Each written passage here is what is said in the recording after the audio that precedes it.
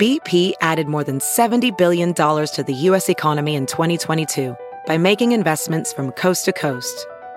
Investments like building charging hubs for fleets of electric buses in California and starting up new infrastructure in the Gulf of Mexico. It's and, not or. See what doing both means for energy nationwide at bp.com/investing in America.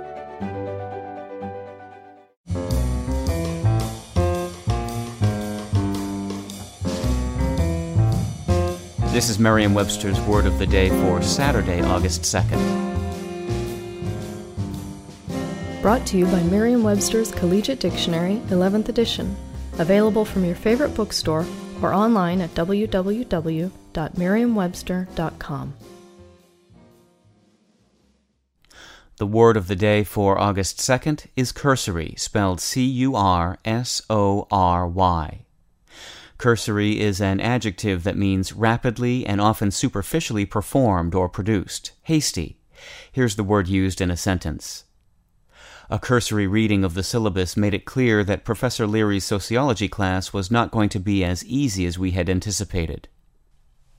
Cursory and its synonyms superficial and shallow all mean lacking in depth or solidity.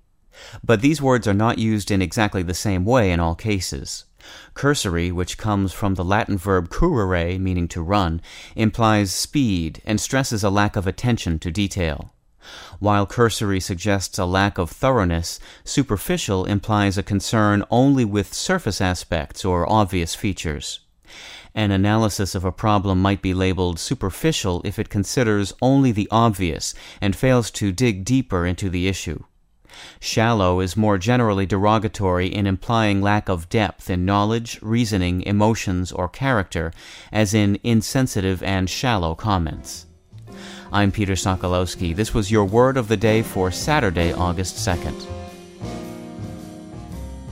For more information, visit Merriam-Webster online at www.merriam-webster.com.